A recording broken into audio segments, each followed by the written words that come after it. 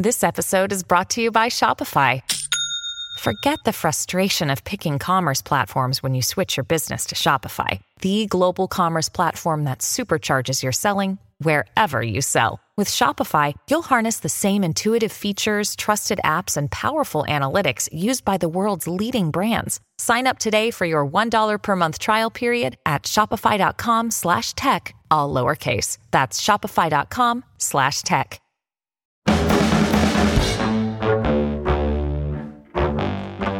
Hello, and welcome to the Slate Political Gabfest.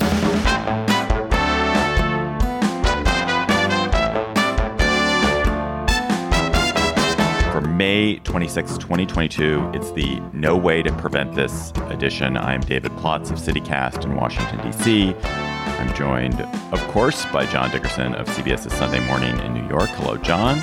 Hello, David. And by Emily Bazelon of the New York Times Magazine and Yale University Law School from New Haven. Hello, Emily. Hey, David. This week, the school massacre in Uvalde, Texas, and how exactly this time nothing will change. What is the way in which nothing will change this time? Then will Texas and Florida's bizarre laws targeting social media platforms succeed? Then President Biden's confusing statements about Taiwan have thrown foreign policy into a tizzy. We'll be joined by China scholar Sheena Chestnut-Greitens to sort it out. Plus, we'll have cocktail chatter. And a reminder, Gabfest listeners, we have a live show coming up, our first in 3 years. First in 3 years, we will be live at 6th and I Historic Synagogue here in Washington, D.C. on June 29th. You can get tickets at slate.com/gabfestlive, slate.com/gabfestlive. It's going to be really, really fun to get together with you, to gather. We'll have, obviously, audience questions, and those are really joyful and interesting and delightful evenings. So we hope you'll join us. Slate.com/gabfestlive for our June 29th show in Washington, D.C. And if you can't make it to D.C., there's a way to stream the show live, so you can also buy a ticket to stream it there as well. I mean, this is just going to be a terrible segment. I don't really know. I don't know if you guys got a chance to listen to the Daily's episode on Wednesday, which was about the families from Sandy Hook and the horror they endured 10 years ago. And it's kind of anticipating the nightmare that the parents of 19 children and 2 adults in Uvalde, Texas will be going through. Like, it's clear that we're not inured to the horror that happens in our nation. It's clear from the response to what has happened in Uvalde that people feel this very deeply. But I think what is so sad and frustrating for all of us is the certainty that it will not get better. There was Newtown. 20 little children were slaughtered. We did nothing 10 years ago. We will surely do nothing now. Not only did we do nothing after Newtown, we made it worse because you had monsters like Alex Jones who set out to make life worse for the families of the murdered children. I don't know. I don't know. I don't even know how to have this conversation. It's a society that is unwilling to try to solve a problem that is profoundly soluble is a society on the brink of some kind of collapse, perhaps. I don't know. I'm just going to stop and let's just talk about it. Well, everything you say is right, and everything you feel is right. I happen to be doing anchoring CBS's emergency coverage when this happened, and I'm still incapable of kind of going through the day after I don't know how long we were on the air, for a long time. I think one of the things that to the extent anything can help at all is to figure out where to put your frustration and anger and possible activity. So I think the biggest thing is that this is a question, and we've talked about it a million different times, but this is a variety of, this is a problem with our democracy, in addition to the problems specific to guns. And we can talk about all the everything from the filibuster to the anti-majoritarian design of the Senate to the change in partisanship in America. That's a part of the systemic reasons that nothing is going to change. And then there are two specific things I'd like to get Emily's thoughts on, in particular with the red flag laws, which there does seem to be some movement toward bipartisan movement, which is the only way anything's going to happen in a Senate with the filibuster, towards enacting a national red flag law, whether and how much that would do to change things. And then also, even though it's never going to happen legislatively, that the liability protections from the Protection of Lawful Commerce Act, those are never going to change in the Senate because of all those Democratic things I talked about earlier. But whether Emily thinks there's any legal route to changing the liability protections for gun manufacturers. Yeah, I mean, there's just such a cruelty to this that, our country, which obviously does care a great deal about its children, continues to make them vulnerable in this particular way. And it's a scourge that is ours alone internationally. So just to define red flag laws, what they allow is to temporarily remove firearms from someone who may pose a danger to themselves or others. So, you have to go through a legal procedure. Someone has to be worried about the person with the gun enough to initiate that procedure, but it's better than nothing, which is what we have now. There are mass shooters who might have been flagged with those laws. The universal background checks, having really solid background checks, a federal law for that would, I think, accomplish more and is very popular. But we just run into these, formidable structural barriers that you were already talking about. And I thought Ronald Brownstein did a good job in The Atlantic of just laying them out in more detail. But we're basically stuck, and we're stuck in the same way that we are on other issues where there's majority support for something, but it either isn't important enough to voters to override their other concerns, or when people really learn more about it, they get nervous. And so it sort of appears to have a lot of support. It's interesting that 5 or 6 years ago, universal background checks were on the ballot in Maine, and they started out seeming super popular. And then once the NRA and other groups had attacked them, they were less so. Americans have the idea that it's bad for other people who shouldn't have them to have guns, but a lot of Americans want to have their own guns, and that matters more to them. And in some ways, the scarier the world gets, the more people feel that. I mean, we have many, many more guns in the country than we did when Sandy Hook happened.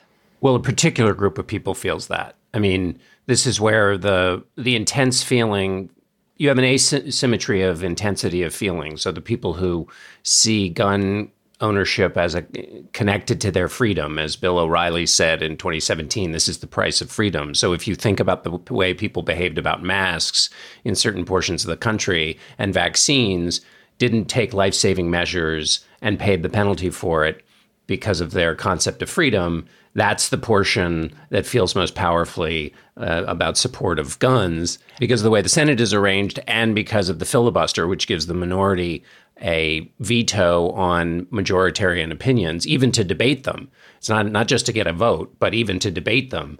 That intense group, which is not the country, but happens to have the most control over that one institution and one party, of course, also, because there is an enormous penalty in the Republican Party if you participate in any gun control or gun safety legislation. Fred Upton, who voted for the assault weapons ban, said when he voted for it, he needed police protection for 6 months.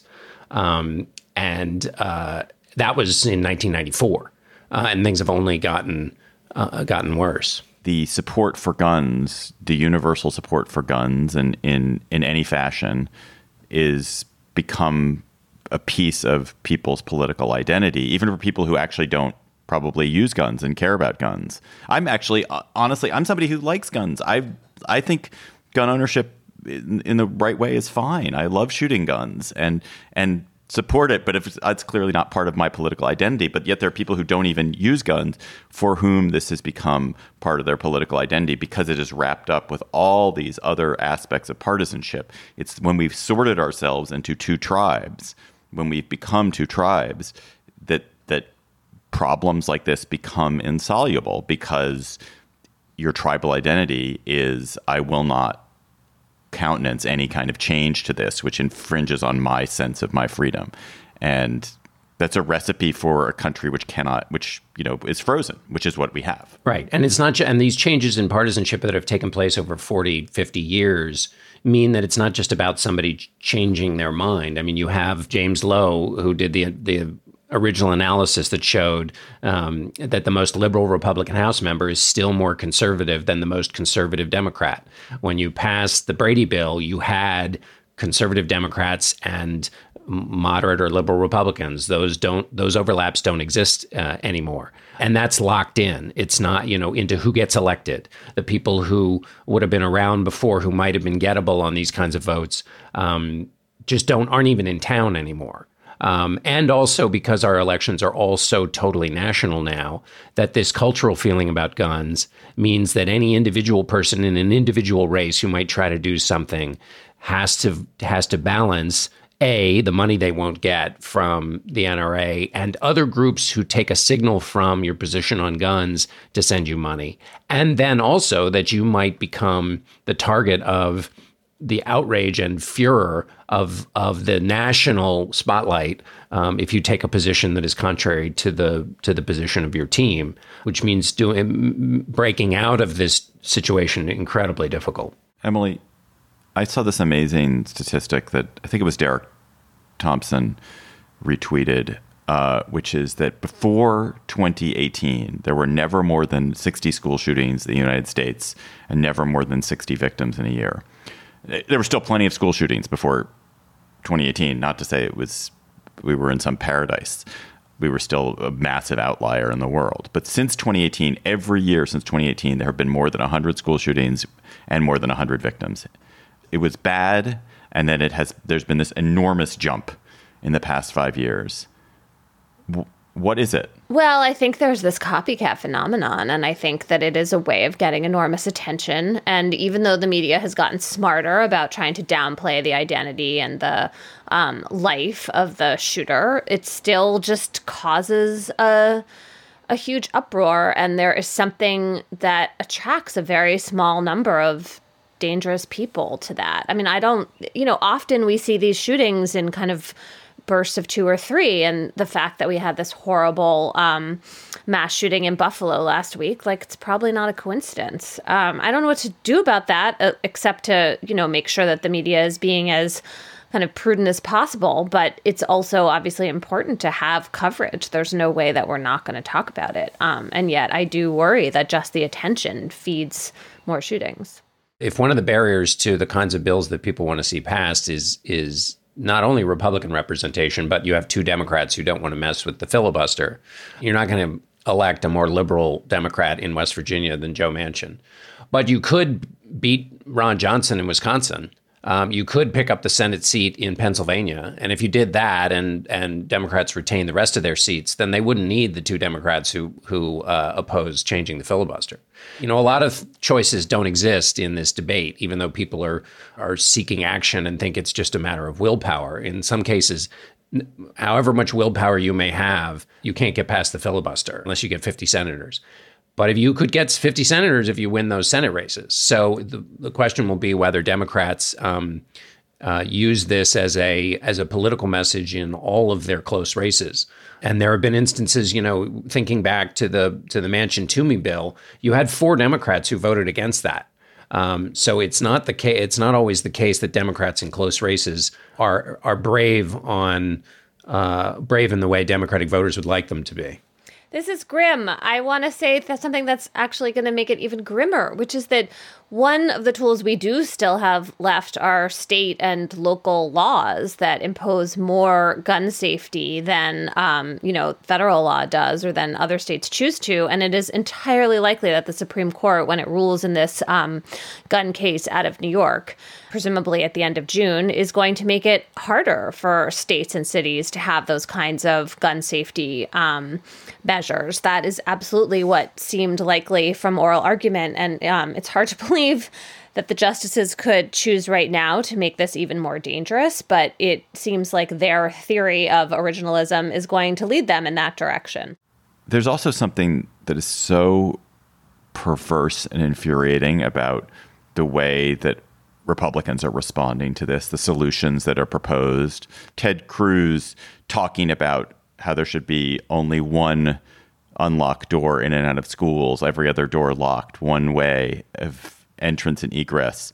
Can you imagine what would happen if there was a fire under a circumstance like that? The idea of putting armed security guards at every school. There were armed people at this school, and look what happened. But to put 300,000 people guarding the doors of America's public schools, to propose these kinds of solutions is so insulting and so frustrating when there are things that are so much simpler and easier and smaller. If you made it hard for people to buy high capacity magazines, if you made it harder for people to get guns that fire a lot of bullets very quickly, if you just require gun training to buy a gun and require people to store their guns safely, so many things which don't fundamentally intrude on your right to own a gun and to use a gun for sport and for self-protection. So many things that you could do are reasonable, and yet I don't know.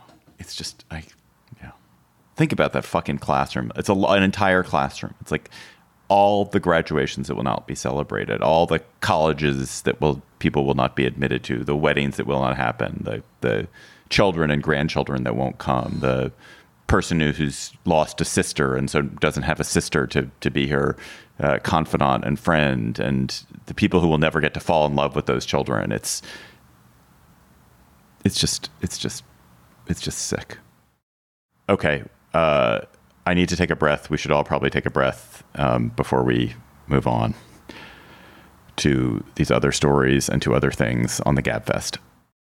This episode of the GabFest is brought to you by Aura Frames.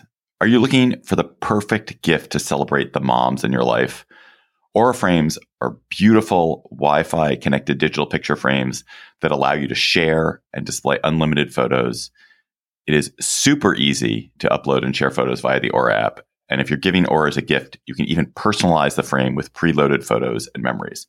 Aura Frames, in the notes that I have here, says moms like Aura Frames. I'm here to tell you that is like the truest statement in the world. I gave my mother an Aura frame. She absolutely loves it. She's also always hectoring me to keep adding new photos to her Aura frame so that she's got great new photos every week. So think about giving your mother or grandmother or aunt or sister or friend an Aura frame for Mother's Day. It was named the best digital photo frame by Wirecutter and selected as one of Oprah's favorite things. Aura frames are guaranteed to bring joy to moms of all ages. And right now, Aura has a great deal for Mother's Day. Listeners can save on the perfect gift by visiting auraframes.com to get $30 off plus free shipping on their best-selling frame. That's AURA frames.com. Use code GABFEST at checkout to save. Terms and conditions apply. Man, that sunset is gorgeous. Grill, patio, sunset. Hard to get better than that. Unless you're browsing Carvana's inventory while you soak it all in. Oh, burger time. So sit back, get comfortable. Carvana's got thousands of cars under $20,000 just waiting for you. I could stay here forever. Carvana, where car buying meets comfort, meets convenience. Download the app or visit Carvana.com today. HB is a term in Texas bills. I guess it's House bill for Texas state bills. This year, we've got HBs all over the place. And HB maybe should stand, instead of for a House bill, it should stand for Hell's Bells or Hoo Boy or something. We had HB 8, the alarming Texas abortion law that stopped most abortions in the state with its sinister bounty program. And now there's HB 20, a bizarre and sweeping and, I presume, wildly unconstitutional effort to stop social media companies from moderating content. Now, I cannot stand social media companies any more than you can. I would be happy in a world where social media companies cease to exist, and maybe even where social media became so unpleasant that people stopped using it. That said, the HB 20 is crazy, and the similar Florida bill is crazy. So what began as an effort by conservatives in those two states to stop Facebook and Twitter primarily from flagging various forms of loathsome content from conservatives has become a scheme that would help spammers and pornographers and racist manifesto writers and other trolls make life intolerable or even more intolerable online. So, Emily, what are these Texas and Florida laws? What do they do? And how on earth did a Texas court, or federal court, based out of Texas, allow the Texas law to go into effect? Yeah, I'm going to just sort of smush the laws together.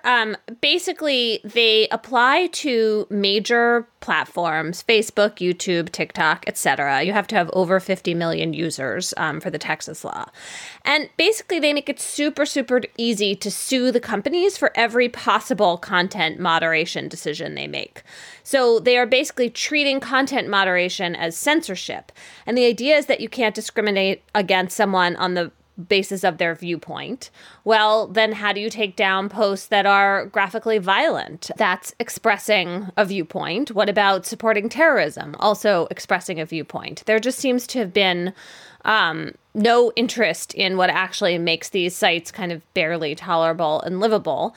And this obviously comes out of this idea, a false idea from conservatives, that their content is not circulating as much online. Of course, the fact is they've been tremendously successful at getting messages amplified on these social media platforms. But because of that perception, there's this idea that treating content moderation and censorship is somehow going to benefit them, or just like a way of taking revenge on the tech companies.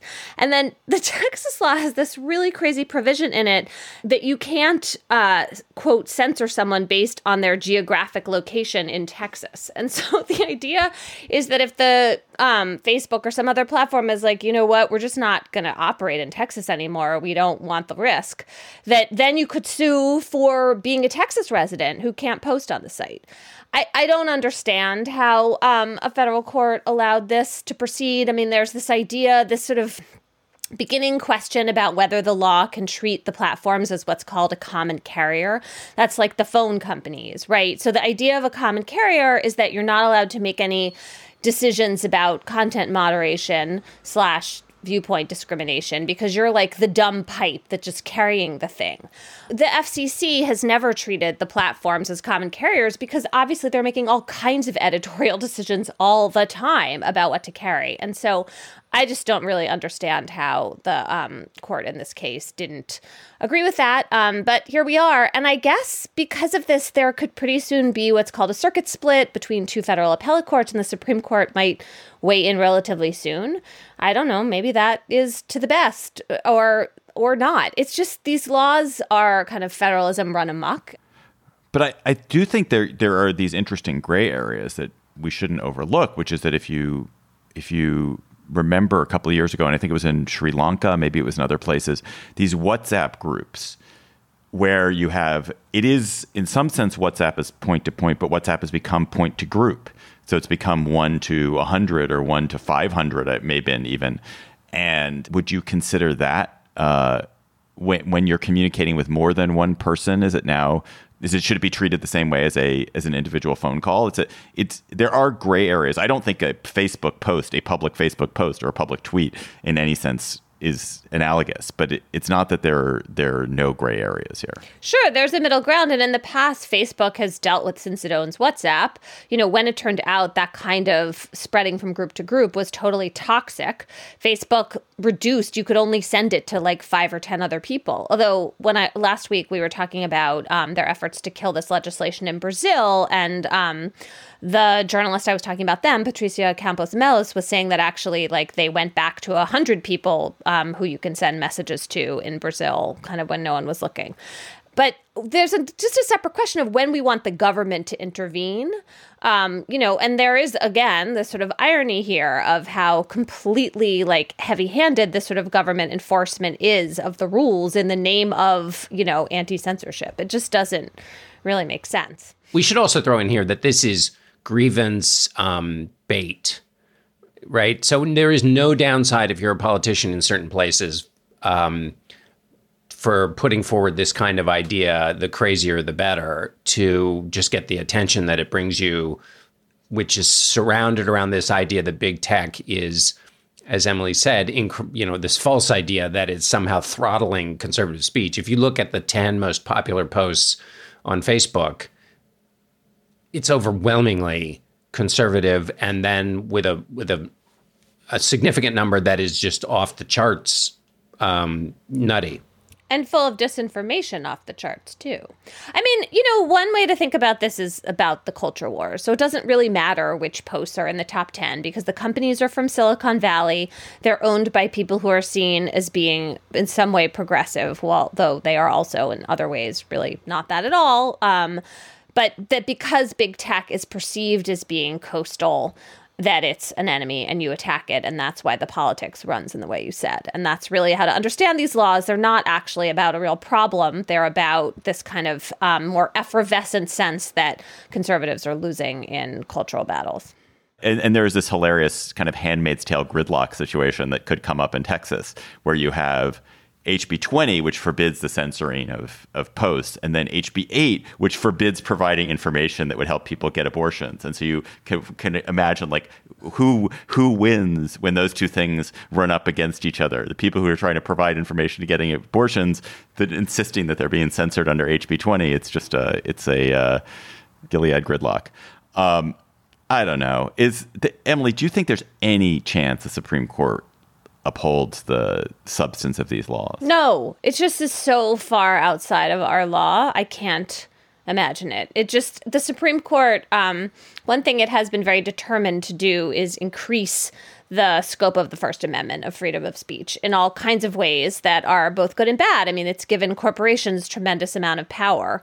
It would just really fly in the face of all of that law to uphold these bills. On the other hand, the fact that, a federal court has already managed to do that makes me think like there's something I don't understand about this. Just to clarify here, because the people who pass these bills say they are the ones who are supporting freedom of speech. You're saying that the Supreme Court's idea of freedom of speech is these companies own their platforms and they are entitled to determine the speech that's on there. Right. So there's this initial question about whether the platforms are a common carrier. If they're a common carrier, then, all bets are off in terms of what the Supreme Court will do. But that doesn't make any sense to me. And so once they are companies that are making some kind of editorial decision, they have all kinds of First Amendment rights, and they have always run their sites as private malls where you have mall cops. It's not the public square where the First Amendment and all of the sweep that we provide for speech, that the government shall make no law. That is not the rules because the companies are not the government. And so they are allowed to express viewpoints. They're allowed to say we disapprove of terrorism. We disapprove of hate speech. They get to do all kinds of stuff that the First Amendment would prevent them from doing if they were the government, because they're not the government. I do sort of like the idea that maybe this is just a secret, clever plot by the people who hate Facebook, like me, to destroy Facebook by forcing Facebook to publish all the child porn, all the violence incitement, all the racist manifestos, and spread it out everywhere, and so people could really see what would happen in a troll-dominated universe, and then people would just completely stop using Facebook and just go back to meeting in coffee shops. You actually can still regular child porn. They left that out since that is so clearly illegal. But everything else you said goes. And also, one of the things I've been hugely in favor of is more transparency about how the algorithms work, understanding, letting researchers in so we actually see how these sites operate. But the way these laws are written, they would basically spill all the secrets of content moderation so the spammers would be able to get around them. And that just the spamming alone would make these places unbearable. Slate Plus members, you get bonus segments on the GabFest and other Slate podcasts, and of course, member-exclusive episodes and segments from us and from other shows. Today on Slate Plus, we'll be talking to Jody Rosen about his book, Two Wheels Good. It's a history of the bicycle. I'm, of course, a bicycle nut. Emily's a bicycle nut. John, I believe, has ridden a bicycle. So we'll talk to Jody about bicycles and their place in the world. Slate.com/GabFest Plus to become a member. The future of America is in your hands. This is not a movie trailer, and it's not a political ad, but it is a call to action. I'm Mila Atmos, and I'm passionate about unlocking the power of everyday citizens. On our podcast, Future Hindsight, we take big ideas about civic life and democracy and turn them into action items for you and me. Every Thursday, we talk to bold activists and civic innovators to help you understand your power and your power to change the status quo. Find us at futurehindsight.com or wherever you listen to podcasts. GabFest listeners, we have another GabFest Reads. Our next GabFest Reads drops on Sunday, and it's John Dickerson, our very own John Dickerson, interviewing Elif Batuman on her sequel to The Idiot, Either Or. John, was that an exciting interview? It was tremendously exciting. I'm an enthusiast of her voice, of her main character, of her restraint in writing, and of the journey that she takes and that her character takes, and what role kind of inquiry into sort of inquiry under the wrong heading, the benefits and disadvantages of that. We examine all of that and her elegant writing style as well. One of the most appealing phrases in foreign policy is strategic ambiguity, a description of U.S. policy around the question of whether we would militarily defend Taiwan if China attacks Taiwan. This week, we're in a moment of strategic ambiguity, thanks to President Biden's thrice statement that the U.S. would be willing to get militarily involved to defend Taiwan. This is maybe the most sensitive issue in the world. So we are joined again to discuss it by Sheena Chestnut-Greitens, who's an associate professor at UT Austin's LBJ School of Public Affairs. She directs UT's Asia Policy Program, and she is writing a book about China's grand strategy. So, Sheena, let's just start out with what President Biden said this week. Does this represent a change in policy, and what actually is our policy about Taiwan and defending it? Yeah, so for a long time, the United States has had this policy of strategic ambiguity, which basically means that the United States has been cagey about under what circumstances and exactly how it might come to the defense of Taiwan in various different crises or the case of an attack. And the reason for that actually has to do with a lot of the history between China and Taiwan, including the fact that at one point U.S. policy was designed also to keep Taiwan and Chiang Kai-shek, the leader on Taiwan from the 50s through the 70s, from trying to go back and attack the mainland. And so there was actually this sort of dual sense of trying to restrain both sides and not embolden either to take risks that would be destabilizing and drag the United States into a war. So the United States has had this policy of being kind of unclear for a while because it thought that uncertainty might actually deter, in particular now, Beijing from trying to do something aggressive to coerce Taiwan. But as the military balance across the Taiwan Straits has changed, you've seen that the successive U.S. administrations have gotten more and more concerned that they need to send stronger signals about the commitment to defend Taiwan to leaders in Beijing, in particular Xi Jinping, who seems to be willing to take a lot more risks than previous Chinese leaders. So I think that's the context for Biden's comments. The White House has tried to be very clear that this isn't a change in formal U.S. policy. But this is the third or fourth time in the last year that President Biden has said something that has seemed to be inconsistent with strategic ambiguity and that the White House staff have then had to walk back. And to be honest, we don't know if this is just Biden speaking off the cuff, as Biden has tended to do for a very long time, or if this does reflect really an instinct on his part as president that is a little bit out of tune or shifting ahead of where formal U.S. policy is. The answer is we just don't know right now. Right. So it could just be a malapropism, or he could be making strategic ambiguity. He just said yes, John. I don't think yes. He just said yes. That's not a malapropism. No, he said yes, that's what we've committed to do. So I guess my point is, he might have just been using a misunderstanding of the word military, misunderstood the question. And what he had in his head was, we're going to give them military assistance, but we're not going to put U.S. forces and get U.S. forces involved. On the other hand, might this have been more intentional, which is to really heighten the idea of ambiguity? Because we got no idea what the U.S. policy is. And is there any way in which you used the phrase embolden both sides when you were talking about the history of this? Will this matter at all, or does this affect behavior in Taiwan or in China, Biden's comments? Yeah, so I think there are a couple of things going on there. First of all, just to be really clear, nowadays, nobody really is thinking that conflict would break out because Taiwan does something militarily provocative or attacks the mainland, right? That is fundamentally different from at least some decades of the history of U.S. policy toward the China-Taiwan issue. So I think what Biden is trying to do, and it's appropriate for the U.S. government to communicate clearly to China, is that some of their coercive actions toward Taiwan, such as the overflights over Taiwan's air defense identification zone, which have been happening more and more frequently and with larger and larger number of planes recently, I think it's appropriate for the administration to be signaling, that the PLA and the Chinese military are running some pretty serious risks by trying to coerce Taiwan militarily. In terms of what Biden's saying, our commitment in the Taiwan Relations Act, which is the law that governs U.S. policy toward Taiwan, is to provide Taiwan with a capacity to defend itself.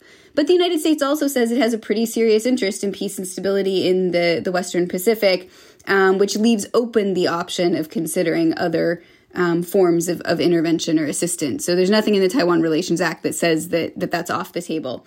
And as we've seen in Ukraine, right, military assistance to somewhere like Taiwan or Ukraine can take a whole range of forms. It can involve training. It can involve the provision of a whole range of arms. And one of the big things I think we're seeing now is a debate in Taiwan itself and a debate in the United States about what kind of defense strategy Taiwan needs, because there's been a sense for a while that Taiwan's defense strategy and what it's procuring aren't maybe the things that would help the most with its defense. And in that sense, I think Beijing, Taipei, and the United States, as well as the entire international community, have been watching Ukraine really, really closely to try to figure out what lessons to draw for Taiwan's defense, or in the case of Beijing, the potential to mount an attack or a coercive military operation if they feel like they are ready to do that. How much is Ukraine and Putin in the background of all of this? I mean, how much is this just about the idea that letting governments that want to infringe on other countries' boundaries is proving to be more of a problem than the world sort of realized, and just kind of reminding China that there could be consequences? In some ways, it seems like the argument for China intervening is even stronger than it was before, because it seems like he's likely to be able to at least take part of Ukraine. On the other hand, this war has been obviously so much more costly than he anticipated, and at least the West has been united against him. And I just feel like that must be so much part of the mix here, although I'm not actually sure I understand how it's because I can't decide whether Biden is doing this on purpose or not, but I wonder how you factor that part in. So first of all, I think that the fact that Russia and China signed this joint statement on February 4th, so 3 weeks before Russia decided to invade Ukraine in late February, really did set it up for the international community and the administration to link the two. Because, first of all, you have this photo op, this very visible moment of the two countries sort of reinforcing this bond between two autocratic leaders, but also because there's a line in the joint statement that's actually very striking about how both Russia and China are concerned about the United States meddling in their backyard in ways that compromise and challenge both Russia and China's interests. And that seems like it's a pretty clear sort of comparison or analogy between the two, regional environments.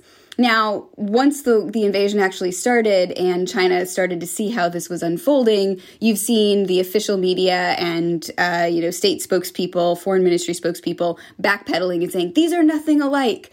But they actually set up some of that comparison in the language of the joint statement. And so I think it's not surprising that you're seeing some of those comparisons made. Plus, this is an administration whose national security strategy, at least what we know of it, and the interim national security guidance that came out in March of last year, really emphasized this distinction between autocracy and democracy. And the war in Ukraine is kind of a textbook case of how dictatorships go to war, right? They tend to be more conflict prone, especially sort of personalized dictatorships. They tend to pick wars that maybe they aren't going to be very good at fighting for political reasons. They tend to perform more poorly on the battlefield because they've done a bunch of political stuff to mess around with their militaries. And then they have a harder time finding exit ramps when it seems like it would be rational to do so. So I think there's lots of reasons why you can think of these two as similar. The issue is that the geography is actually very, very different. So you're looking at, in the case of Ukraine, a country that, if I'm remembering right, is about the size of Texas. It has upwards of 40 million people, and a land border with Poland that's been absolutely essential for getting military assistance in and out. Taiwan is a small island. It has about 22 million people. It's very densely populated. It's urban geography in many cases. It's very mountainous. There are some pretty constrained access points for China to try to get on and off the island. But there's also the issue of trying to resupply an island militarily that would be much more complicated. So at the military, broad military level, there are some pretty significant differences. But the other big difference is that Taiwan is not recognized by most countries in the international system as a sovereign country.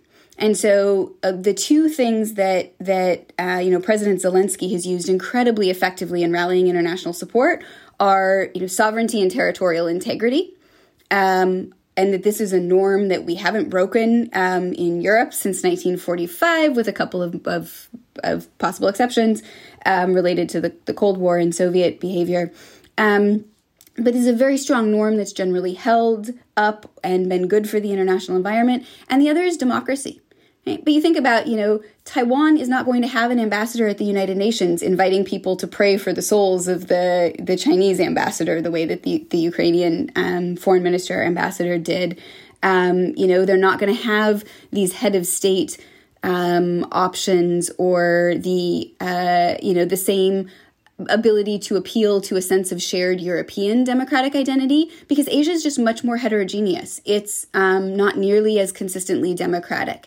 And so it's not clear that either of the same kind of appeals would actually work for Taiwan that have been so effective in rallying the international community to the defense of Ukraine. So I think all of those things make it, in some ways much more complicated and fraught to try to think about the defense of Taiwan, both in a political and a military sense. Sheena, how likely is a Chinese invasion of Taiwan in the next 10 or 20 years? And what, if there's not an invasion of Taiwan, what are the other paths besides an invasion that are likely? Is there any chance that there's just a peaceful swallowing of Taiwan? That is a terrific question and a very, very difficult one to answer. I think if you polled 25 people who've spent their lives studying China, you'd probably end up with 26 different answers because somebody would be undecided. And part of that is to do with the time frame. I think if you ask people, is something likely in the next 5 years? Not as clear that that's the case. If you're talking about 2049, I think there's a lot more concern that China will feel the need to resolve the Taiwan issue, in part because Xi Jinping has laid down that marker for the completion of national rejuvenation. And one of the only concrete deliverables he's given to a global or a domestic audience is the Taiwan issue. And he said it can't be passed down from generation to generation, and it's really linked to national rejuvenation. So if you're looking at 2049, I think there's a lot of concern. In the next 5 years, I think that's a lot less clear, in part because I don't think China's made up its mind how to view what's going on in Ukraine yet. And this gets to the question Emily was talking about a few minutes ago. There was a lot of concern initially, oh, wait, the United States looks distracted. Maybe China will take advantage of this to behave aggressively toward Taiwan. My own sense at the time, and that I still think this looking forward at the next 6 months to a year, is that, China's much more likely to wait and see because it perceives at least a significant possibility that the United States gets sort of pulled back into European security, has to put troops on the ground in Europe, strengthen what it's doing in NATO, spend more resources there, and that could really pose a trade-off or at least slow down this ongoing attempt to pivot to Asia, which has been something that 3 or 4 successive administrations have said, and everyone has actually had trouble implementing for various reasons to do with other trade-offs. So I think that there's some, interest at this point in Beijing rationally in just sort of sitting back, trying not to pay any costs, if possible, for what's going on in Ukraine, and seeing if the United States can get itself tied down and complicated and pulled away from its focus on China. If I was a strategic decision maker in Beijing, that's more what I would be thinking and watching waiting to see. Sheena Chestnut-Greitens of UT Austin, thanks for coming on the GabFest. Please come back again. Maybe there'll be some happy China story you can come back and talk about. That would be great. Thanks so much for having me. So let's go to cocktail chatter. I did some investigation after I talked up my vermouth last week. I drink red vermouth. It's sweet. Thank you for everybody who offered me tips on it. And some person on Twitter said that what I'm drinking is the drink that Andie MacDowell's character drinks in Groundhog Day. So it's sweet vermouth on the rocks with a twist. And they said if that's good enough for all the rest of the days of the universe, surely it's good enough for us. So try it out. Red vermouth on the rocks with a twist. John, what is your chatter? My chatter is about what we normally would have been talking about this week if it weren't for this horrible massacre, is that Donald Trump took a real drubbing in Georgia during the Republican primary. He had backed former Senator David Perdue against Brian Kemp, the incumbent governor who had resisted Trump's repeated entreaties, pressures, and otherwise to get him to change the election results. He singled out Kemp and said basically he was going to make his mission, Donald Trump did, to remove him from office. Kemp beat Perdue by 52 points. 52 points is that's I don't know. There's not really a phrase in the American phrase book that describes that kind of a pounding.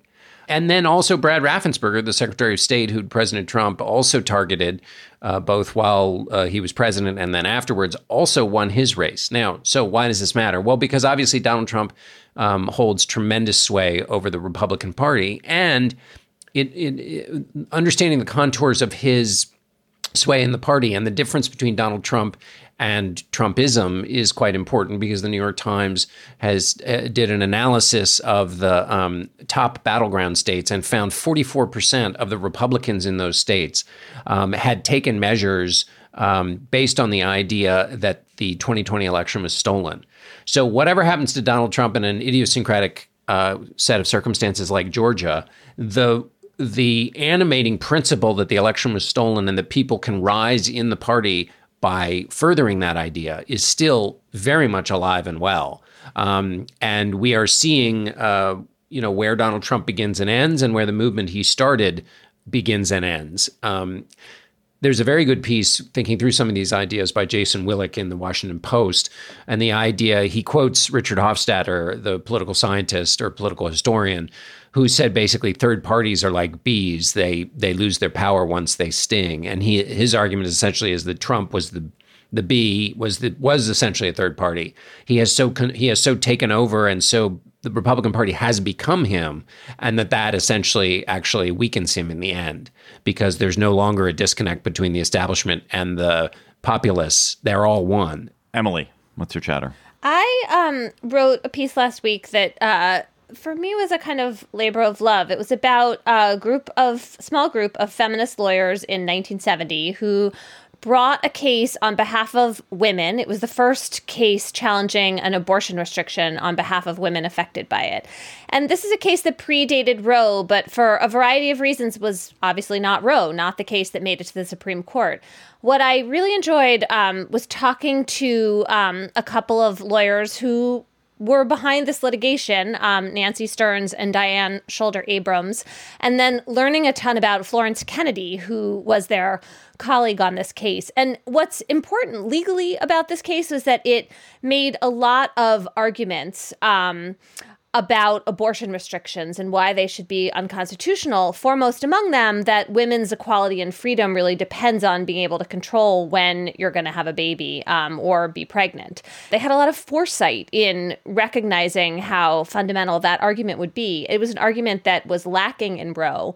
And, the piece talks about how much that would have mattered. I'm not sure what the answer is. But I feel like this piece of feminist history from 1970, this case called Abramowitz versus Lefkowitz in New York, and what ended up happening to it, had some remarkable twists and turns. Among them, that one of the reasons the case didn't go up to the Supreme Court was that the New York legislature very unexpectedly actually changed the law. New York in 1970 had a near ban on abortion, except for saving the life of the mother.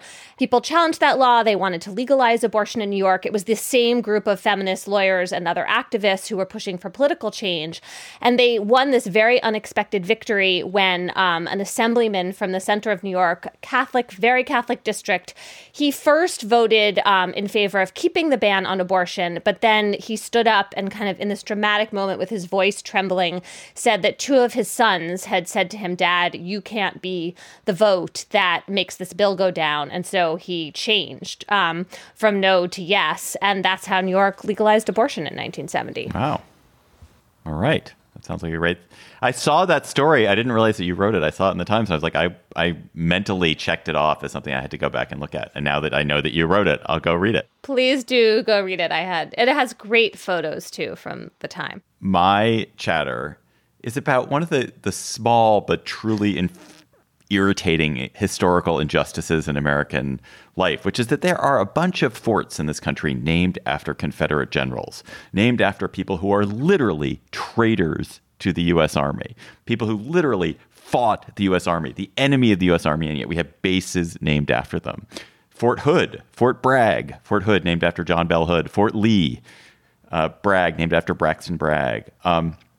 It's outrageous. And so there is a Congressional Naming Commission. The Congress got around to finally deciding to do something about this. And they plan to rename these forts. And they just announced this week who they want to rename them after. And it's great. It's awesome. So one fort is going to be renamed after Dr. Mary Edwards Walker, who was the first female U.S. Army surgeon and the only woman to win the Medal of Honor. Another one is going to be named after William Henry Johnson, who was a heroic World War I black soldier who died in obscurity and poverty. And one will be named after Dwight Eisenhower. One will be named after Richard Cavazos, who was the first Latino four-star general. One will be named after General Hal Moore and his wife, Julia Moore, who lobbied to create the notification team. So if someone dies in battle, it used to be the way his family were notified was quite brutal. And Julia Moore was the person who came up with a much better and humane system to do that. It'll be named after another fort named after pioneering black soldiers, Arthur Gregg and Charity Adams. So it's a small injustice being remedied way too late. And I hope nothing happens to derail this commission. Probably something will happen to derail this commission. Someone will say, oh, we have to keep a fort named after John Bell Hood. Goodness knows we couldn't not have a fort named after John Bell Hood, Confederate traitor. Listeners, you send us chatters. You tweet them to us at @SlateGabFest. You email them to us at gabfest@slate.com. And our listener chatter this week comes from Rebecca Vernon, and it's a story which I saw, like the story Emily was just talking about, intended to read, and now went back and read because I saw Rebecca flagged it. And it also has amazing photos. This is Rebecca Vernon in Washington, D.C., and my cocktail chatter this week is about scientists' discovery of a secret forest in a giant sinkhole in China. Sinkholes like this are not uncommon in this region of China, but the size of this one has made it an especially exciting discovery because they expect to find new species in this forest. I love this story because it was such a delightful find in a week that was pretty rough otherwise in the news. I do love a sinkhole.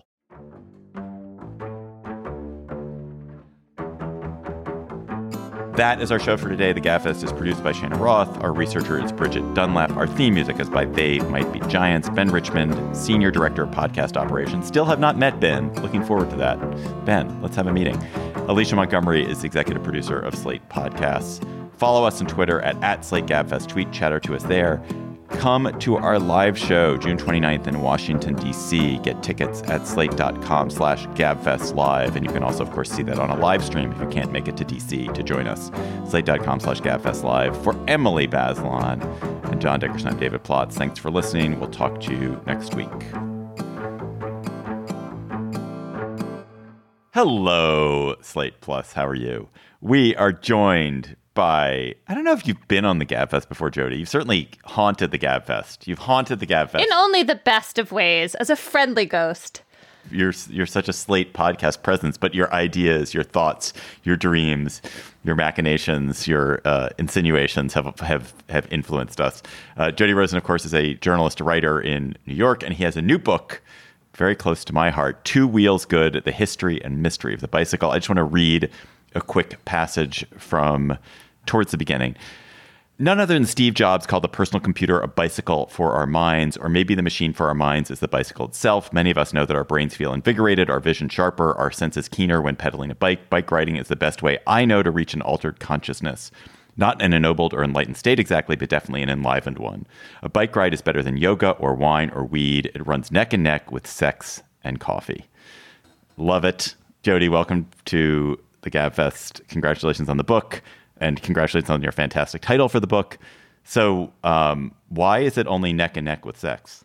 You could say the bicycle is a form of sex. Many people have talked about. There's been a lot of writing and thought about the bicycle as an erotic device. I actually write in this book, David. I have a whole chapter about bicycle porn. Its manifestations both on in the movies, as it were, online, but also in 19th century literature, art, thought. A crucial thing about the bike is that when you mount, pardon the expression, a bike, you kind of merge your body with it. It's more like a prosthesis than a vehicle, because ideally you're kind of becoming one with the machine. When you ride a bike, there's a kind of erotic quality to it, let us say. Well, I liked your riff on the lyrics to "Bicycle Built for Two," the famous. That was just a snippet from our Slate Plus conversation. If you want to hear the whole conversation, go to slate.com/GabFest Plus to become a member today. Hi, this is Dahlia Lithwick, host of Slate's legal podcast, Amicus.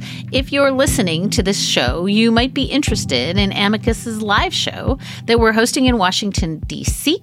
on Tuesday, May the 14th. My colleague, Mark Joseph Stern, and I will be talking to some amazing guests, including Sherrilyn Ifill and a sitting state Supreme Court justice, all about how originalism, a relatively recently invented way of interpreting the Constitution, has taken over the Supreme Court and radically reshaped the law. It's been doctrinal rocket fuel for the conservative legal movement and facilitated the rolling back of abortion rights, the expansion of gun rights, and the obliteration of the separation of church and state. And as another wildly consequential Supreme Court term careers to its end, the court's originalists are on a tear. But there's something you can do about it, and we hope you'll join us in D.C. on May 14th to explore the possible pathways out of the current situation. Go to slate.com/amicuslive for tickets.